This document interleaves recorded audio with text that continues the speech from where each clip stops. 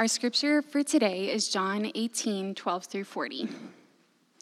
So the band of soldiers and their captain and the officers of the Jews arrested Jesus and bound him. First, they led him to Annas, for he was the father-in-law of Caiaphas, who was high priest that year. It was Caiaphas who had advised the Jews that it would be expedient that one man should die for the people. Simon Peter followed Jesus, and so did another disciple. Since that disciple was known to the high priest, he entered with Jesus into the courtyard of the high priest. But Peter stood outside at the door. So the other disciple, who was known to the high priest, went out and spoke to the servant girl, who kept watch at the door, and brought Peter in. The servant girl at the door said to Peter, "You also are not one of the man's disciples, are you?" He said, "I am not." Now the servants and the officers had made a charcoal fire because it was cold, and they were standing and warming themselves. Peter also was with them, standing and warming himself. The high priest then questioned Jesus about his disciples and his teaching. Jesus answered him, "I have spoken openly to the world. I have always taught in synagogues and in the temple, where all Jews come together. I have said nothing in secret. Why do you ask me? Ask those who have heard me what I said to them. They know what I said." When he had said these things, one of the officers standing by struck Jesus with his hand, saying, "Is that how you answer the high priest?" Jesus answered him, "If what I said is wrong, bear witness about the wrong. But if what I said is right, why do you strike me?" Annas then sent him bound to Caiaphas, the high priest. Now Simon Peter was standing and warming himself. So they said to him, "You also are not one of his disciples, are you?" He denied it and said, "I am not." One of the servants of the high priest, a relative of the man whose ear Peter had cut off, asked, "Did I not see you in the garden with him?" Peter again denied it, and at once a rooster crowed. Then they led Jesus from the house of Caiaphas to the governor's headquarters. It was early morning. They themselves did not enter the governor's headquarters, so that they would not be defiled, but could eat the Passover. So Pilate went outside to them and said, "What accusation do you bring against this man?" They answered him, "If this man were not doing evil, we would not have delivered him over to you." Pilate said to them, "Take him yourselves and judge him by your own law." The Jews said to him, "It is not lawful for us to put anyone to death." This was to fulfill the word that Jesus had spoken, to show by what kind of death he was going to die. So Pilate entered his headquarters again and called Jesus and said to him, "Are you the king of the Jews?" Jesus answered, "Do you say this of your own accord, or did others say it to you about me?" Pilate answered, "Am I a Jew? Your own nation and the chief priests have delivered you over to me. What have you done?" Jesus answered, "My kingdom is not of this world. If my kingdom were of this world, my servants would have been fighting, that I might not be delivered over to the Jews. But my kingdom is not from the world." Then Pilate said to him, "So you are a king?" Jesus answered, "You say that I am a king. For this purpose I was born, and for this purpose I have come into the world, to bear witness to the truth. Everyone who is of the truth listens to my voice." Pilate said to him, "What is truth?" After he had said this, he went back outside to the Jews and told him, "I find no guilt in him, but you have a custom that I should release one man for you at the Passover. So do you want me to release to you the king of the Jews?" They cried out again, "Not this man, but Barabbas." Now Barabbas was a robber. This is the word of the Lord. Well, good morning, everybody.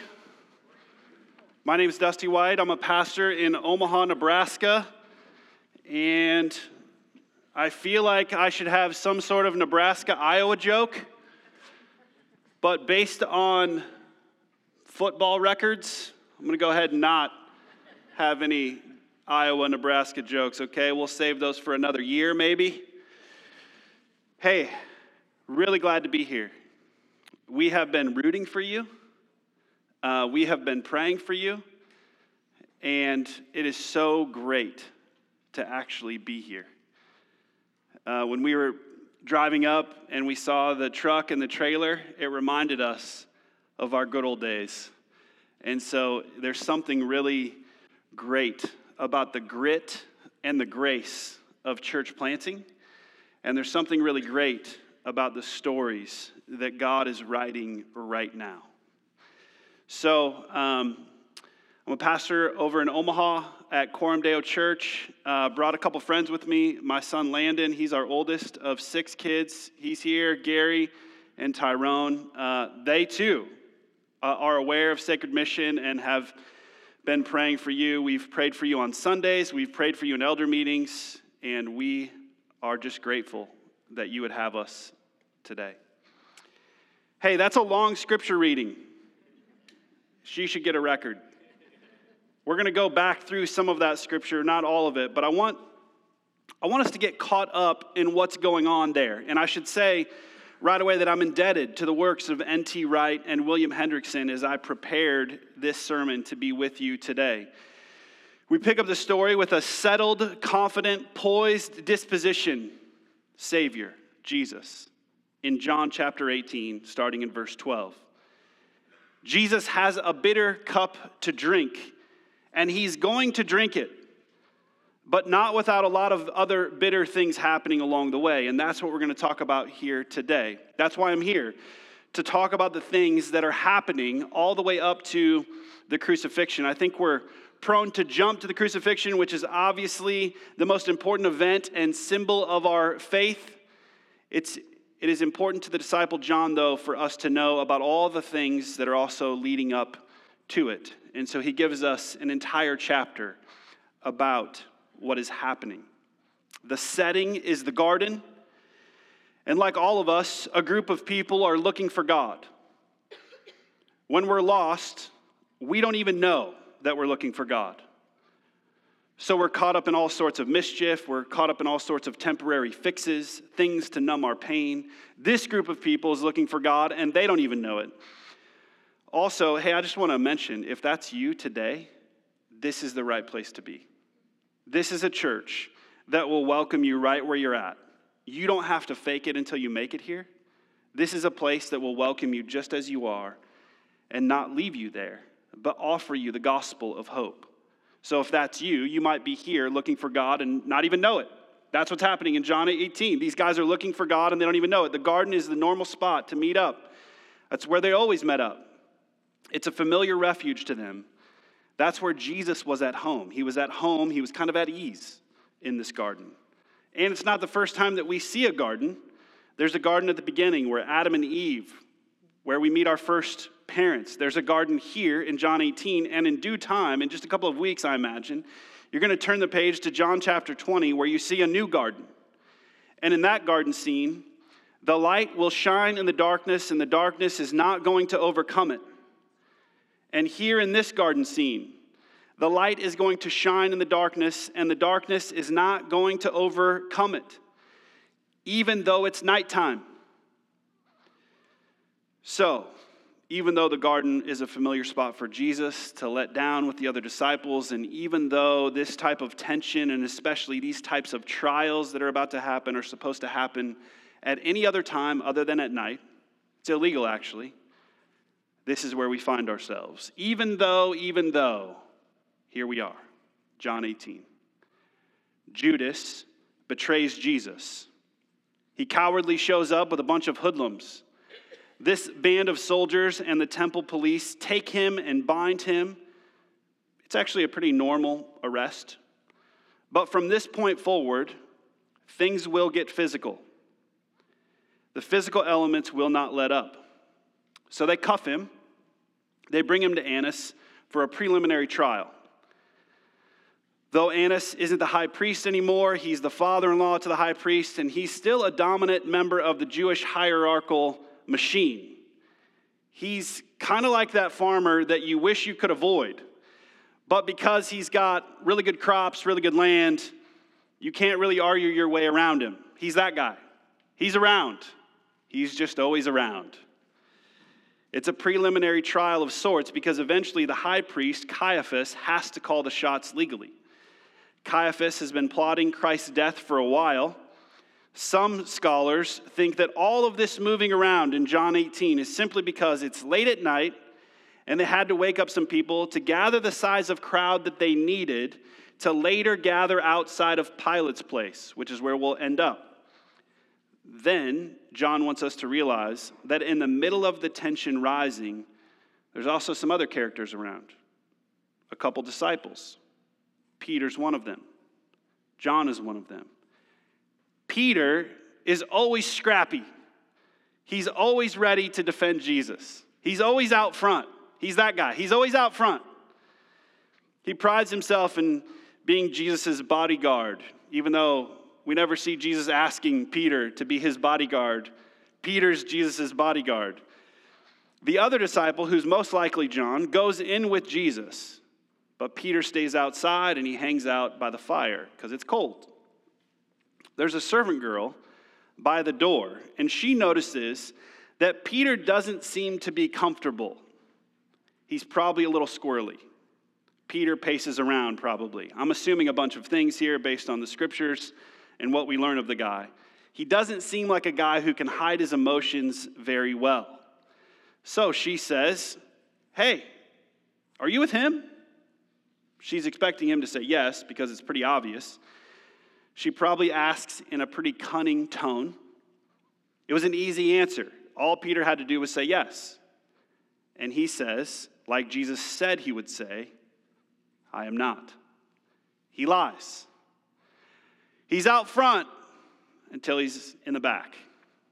When the pressure mounts, he goes from being the first to defend to being the first to deny. Okay, then John gives us a scene change in chapter 18. Now we march across the courtyard.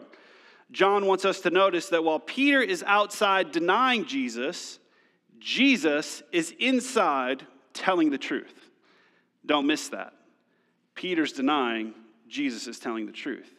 Because the light shines in the darkness, and the darkness shall not overcome it.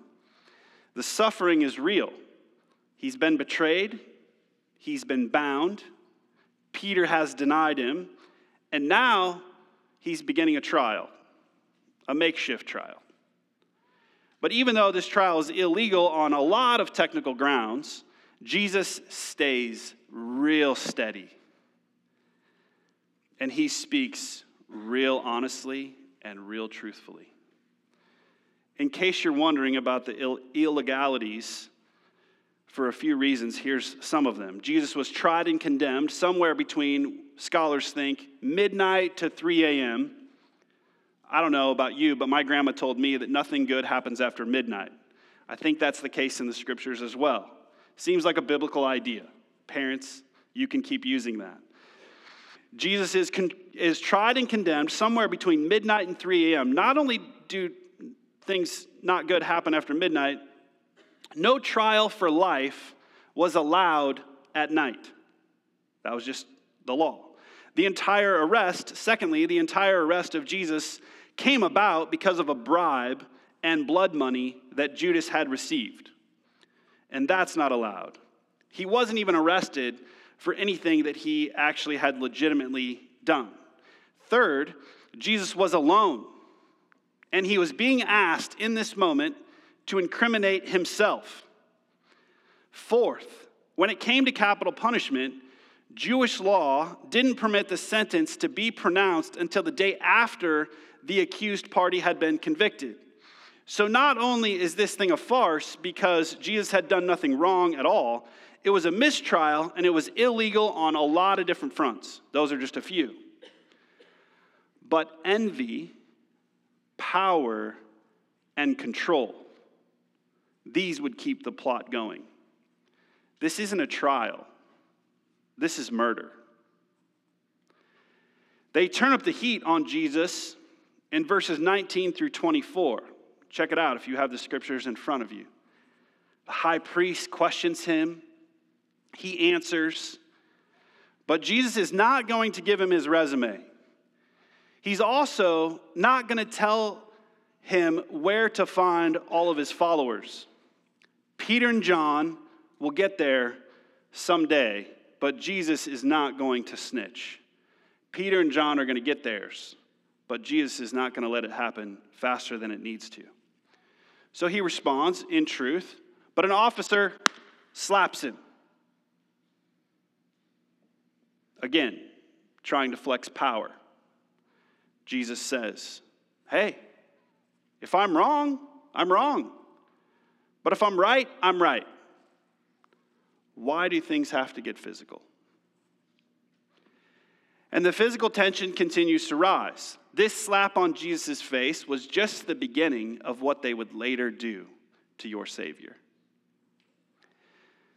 The trial and the tension continues, but then John takes us back to the barrel fire, okay? So John 18, scene change. Now we're back at the fire pit. It's still cold, and Peter is warming himself because that's what we do, right? When it's warm or when it's cold. By now, as time has passed, even though it's dark out, people are really starting to get curious about this Peter guy. He's fidgety. He's pacing. I didn't mention this because it was the scripture from last week that you had. But remember, when Peter pulled out his conceal and carry sword and cut the guy's ear off, there's a guy by the fire pit who happens to be probably that guy's cousin. These are the things that I think about when I'm reading the scriptures and studying. I'm like, when the scriptures say Peter takes out his sword and cuts the guy's ear off, do you think like I think, like he was probably going for his head and the guy ducked? Like what happened here? Or he was just like, I'm going to just show him how handy I am with the steel and just quick get his ear. I don't know. These are the things that I'm wondering. Either way, the guy who gets his ear cut, that guy has some relatives, and they were there for the ear thing. And when the flame of the fire just seems to just be bright enough, flicker rightly, one of the guys recognizes Peter, and he says, hey, aren't you the guy that cut my cousin's ear off? Peter dodges again. Nope. Jesus is on trial and only telling the truth. Peter's standing by the fire, he's keeping warm, and he's doing his best to hide. And we do our best to hide, don't we?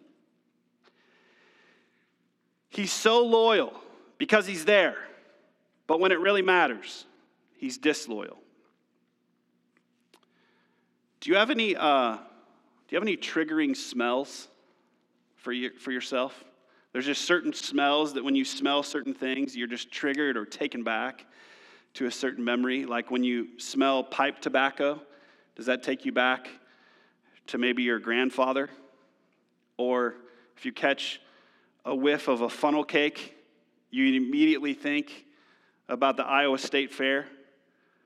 I have some unfortunate triggering smells around radiator fluid. I had two bad encounters with radiator fluid. One with a diesel bus that exploded on me, sent me to the ER.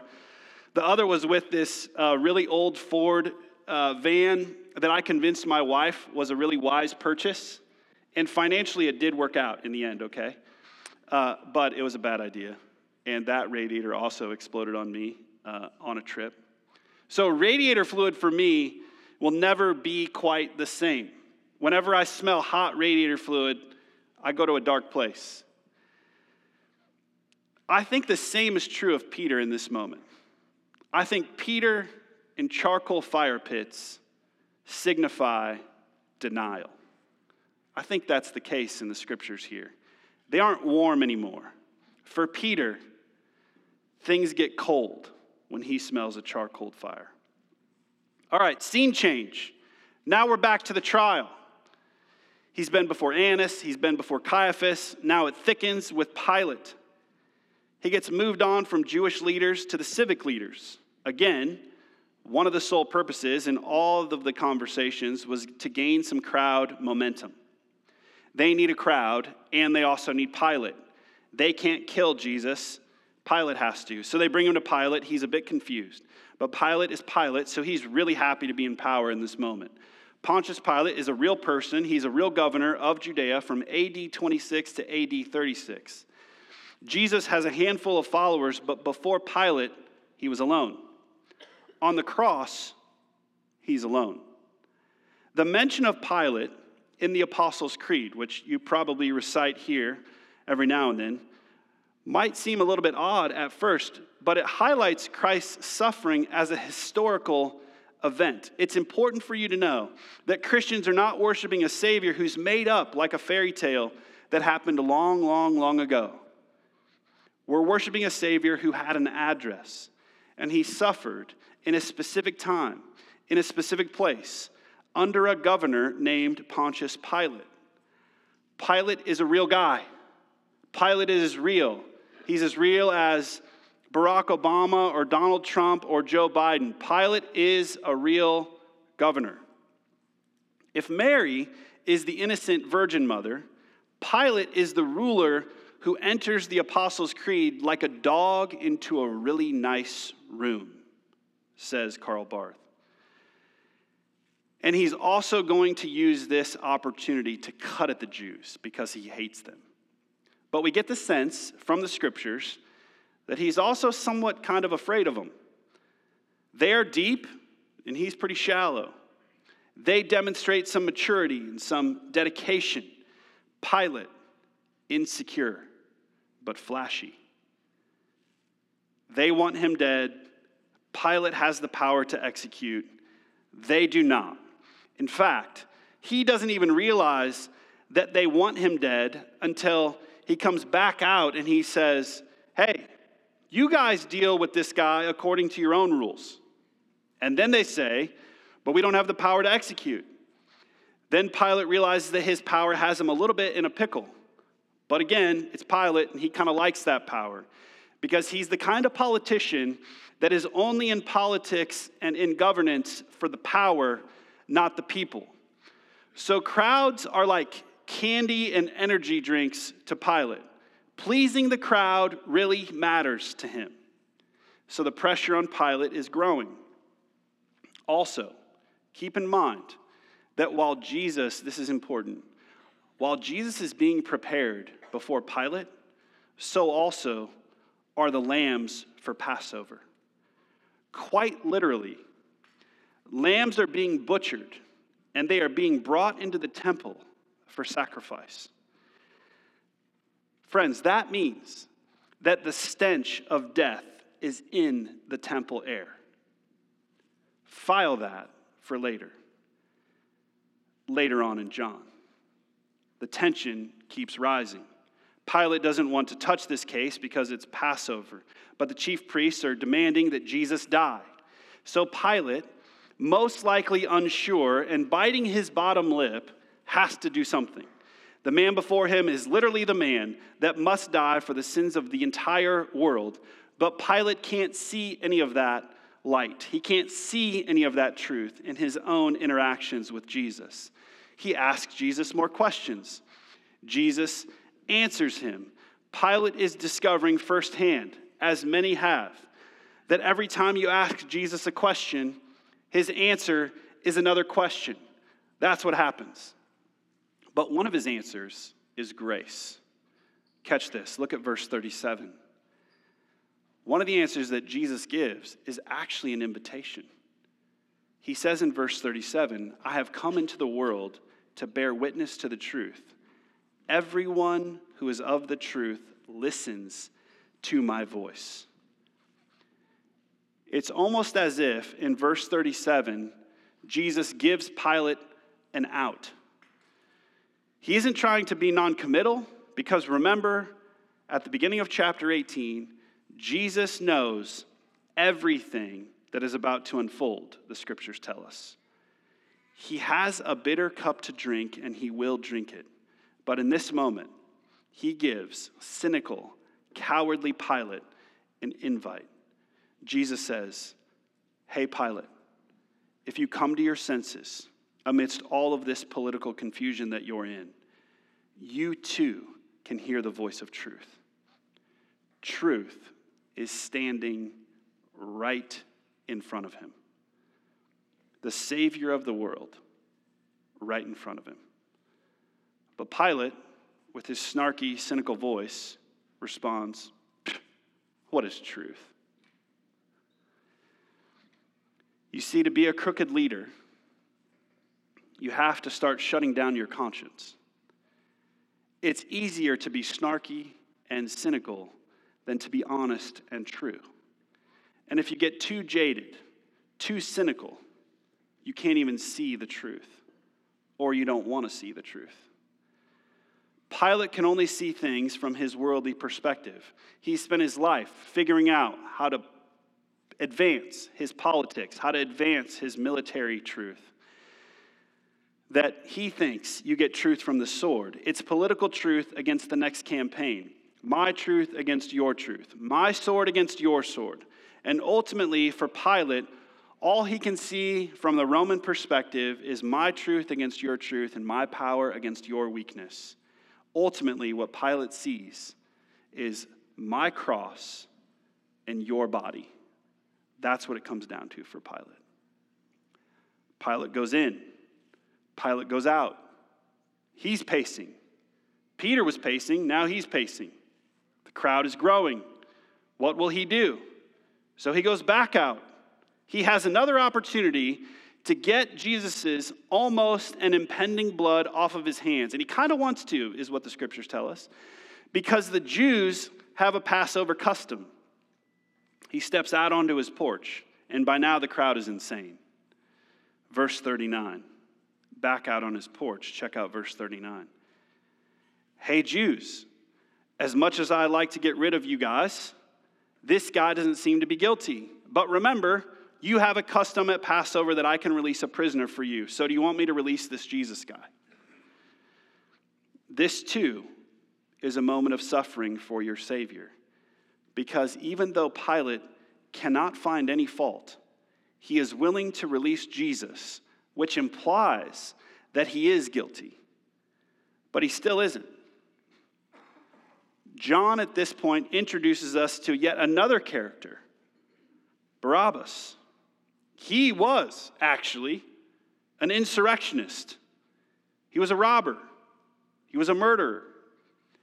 And the crowd says, hey, keep Jesus' blood on your hands and release to us Barabbas instead. They had to be yelling this a lot and loudly. And Pilate has to do what the crowd wants him to do. Jesus, the truth, stands there steady. He stands there alone and prepares for the death that someone like Barabbas, with actual crimes, deserved in this moment. Pilate didn't see it. Annas didn't see it. Caiaphas didn't see it. The Jews don't even see it. Peter barely understands half the time. And today, John invites us to see it. John is saying to us, do you understand what this suffering means? Come and behold the Lamb of God. This is what the cross will mean. This is what truth is. This is what truth does. Jesus is the truth. And he's about to die for Barabbas, for them, and for us. Okay, I don't know how much time you got, but all of that was my introduction to John 18. I'm kidding. I have a few things by way of application, and then I'll take my seat. First of all, here's a few thoughts. Jesus is betrayed. Jesus is bound. Jesus is denied. And Jesus is alone. These are the things that I want you to think about for just a moment. And then I want you to ask, out of this entire narrative, why did it have to be this way? Why did it have to actually go this way? Here's N.T. Wright as he writes on this passage. I don't know that any of us will ever be able to hold all this in our minds at any one time. John allows the images to build up, one upon another, until we're overwhelmed by them. That's part of the point. You can no more read this story at one level only, a simple arrest and a trial, than you can plant a garden in a coffee shop. The only way forward is to allow all the different ideas and levels, the clashes of meaning and misunderstanding, to echo around until they produce prayer, awe, silence, and love. Why did it have to be this way? Why did God, who could have done it anyway, set it up this way? If he needed to save us from sin and from ourselves, why did it take a mistrial in the middle of the night? Why did one of his closest disciples have to trade in his loyalty to just stand by the fire pit? Why did all of this have to happen? Well, friends, first of all, let's not miss the steadiness of Jesus. Jesus was steady so that you could have courage. Notice the entire time, throughout the entire narrative, the steadiness of Jesus. Reaching all the way back to the beginning of the chapter, when we first get to the garden, they come looking for Jesus, and what does he do? He steps forward, and he says, hey, you're looking for me. That's courageous. The steadiness of your Savior is remarkable. It doesn't take much for me to start sweating. It doesn't take much for me to get nervous. Lots of people, I should say acquaintances around me will say in certain situations, man, you seemed really calm back there. But if you were to ask my close friends and my wife, they would know better. Because I can be calm on the exterior, and inside, my heart is just pounding. In crisis situations or nervous situations. I serve in Omaha as one of our police chaplains, and those are never fun situations to be in, but they require a certain steadiness. And then after those scenes, I need a few hours to actually regather. In this moment, Jesus is steady. John wants us to see the steadiness of Christ. And I think it's because he wants us to have courage. Submitting your life to the lordship of Jesus Christ in 2022 is a courageous move. You need Jesus and his steadiness in that moment, and he grants you the courage. We live in a culture, even in small town Iowa, that says you can be whatever you want, you can be whoever you want. So standing with Christ, who he is, what he has done, and what he will do, is a courageous and bold move.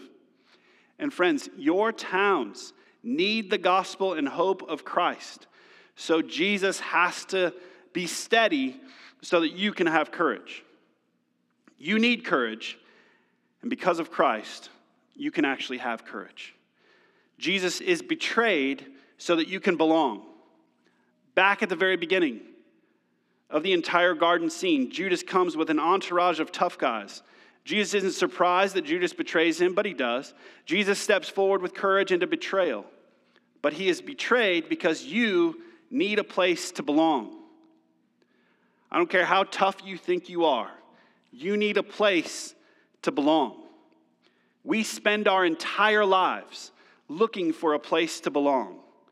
From the time that we come forth from the womb, our little infant eyes are darting around, looking to connect. The first place that we belong is hopefully with a family that will love us. Sometimes that's not the case. We're either an unplanned annoyance or we're received with a sense of belonging, but either way, we must belong. Before we can talk, when we're still in diapers, we need to belong. So our eyes are hopefully met by a loving mom or a loving dad that pacify this need to belong early on. And I know that doesn't always happen. Some of us are looking to belong early on because our home life is actually disheveled and a mess and full of addiction. And we feel everything but belonging. And this is an invitation to you.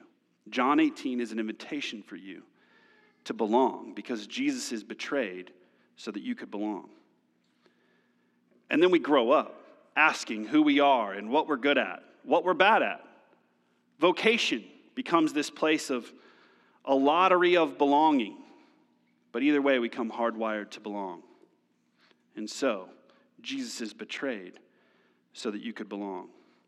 We're longing to belong. Galatians tells us that we can be adopted into God's family if we'll just worship him. You can belong to God. That's wild.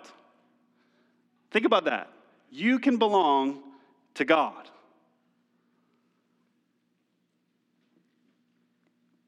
Jesus is also bound so that you could be free. He's bound so that you could be free. They show up in the garden and they arrest Jesus so that you and I can be free from our sins and our vices. Galatians 5:1 tells us that for freedom, Christ has set us free. If he was not bound, if he was not arrested, if there wasn't a mistrial and ultimately the cross, then we wouldn't be free. We'd still be bound. But Jesus Christ steps forward. He takes your cuffs for you. I learned earlier this morning when I first got here that in kids' church, they're going to be using handcuffs to describe John 18. That's true. Jesus steps forward.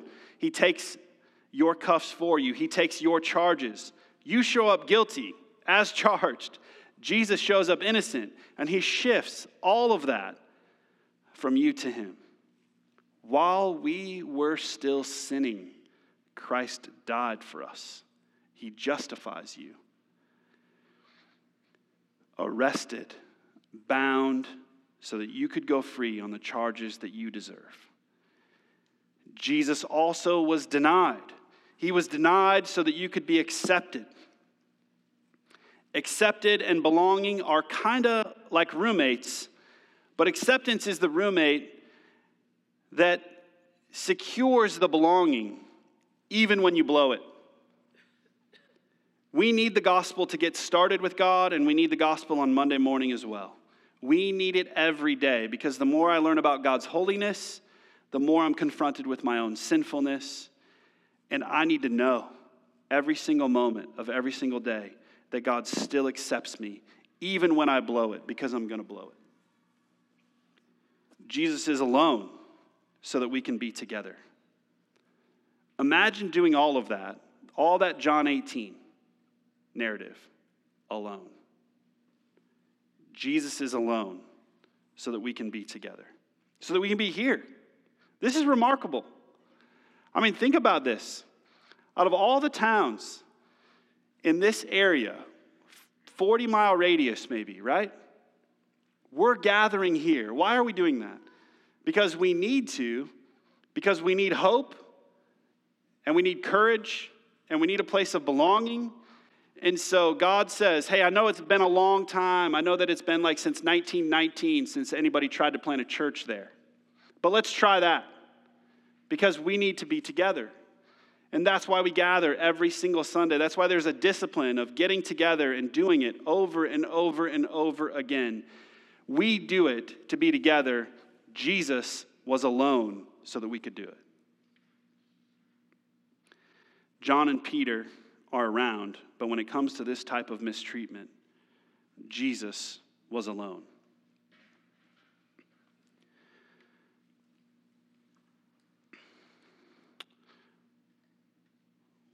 Listen to this from Ben Myers. We all respond differently to Jesus' story, but the story itself does not change. The same Jesus, born of Mary and condemned by Pilate, is always at the center. All the church's practices and institutions are ultimately attempts to respond to that person. All the mysteries of faith are rooted in the events of history. That is why one of history's villains, Pontius Pilate, lives in the memory of the church and will be confessed until the end of the world whenever a person is baptized into the way of Jesus. Before Pilate, Jesus is alone. We need one another. Jesus dies for the church. The church is us, and we need one another. Us is a together people, a people united, a people stronger together, a people that serves, a people that can forgive, a people that can advocate for one another, a people that holds out hope and carries each other's burdens, because we can't do it alone. You can try to be a lone ranger, you're just not going to get very far. And Jesus sets up the church so that we're not alone. But later on, not in John 18, but later on, Jesus will hang there alone so that we can stay together and be together.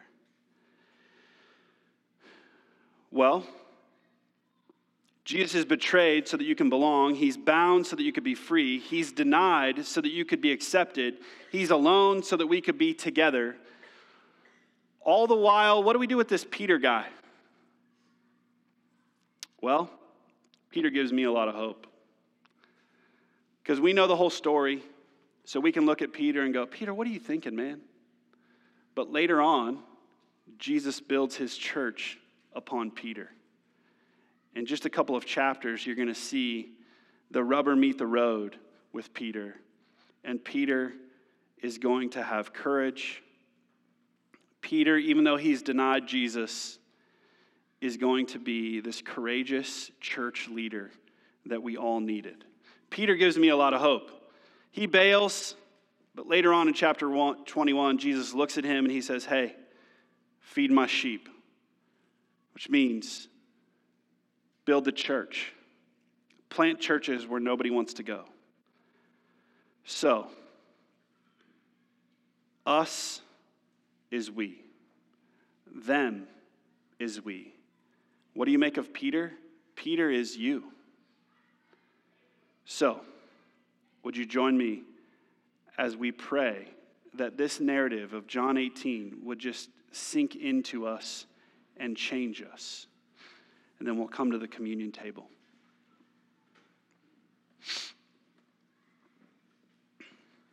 Lord, it's so great to be here, and I'm blessed to be here, and I'm blessed by these people here. But at the same time, I can't think about all the other towns, all these outliers that aren't in this gymnasium right now. Would you continue to put forward the narrative of John 18, the narrative of Easter, the narrative of the cross, to bring your people to their humility and ultimately to worship you? Let sinners, let saints come together here. Would you grow this church, not so that Sacred Mission can be like that church that just grows, but so that people can understand and cling to the gospel of hope. That's what we need. And there's empty chairs here today. So we pray that you would give us the courage, that you would root us in our acceptance, that you would root us in our belonging, so that we could hold out the gospel of hope to a dark, addicted culture that is lost and dying without the hope of the gospel. We need this narrative, and we need it to sink deeper into our bones, not just our heads. Would it compel us for the week forward? In your name, amen.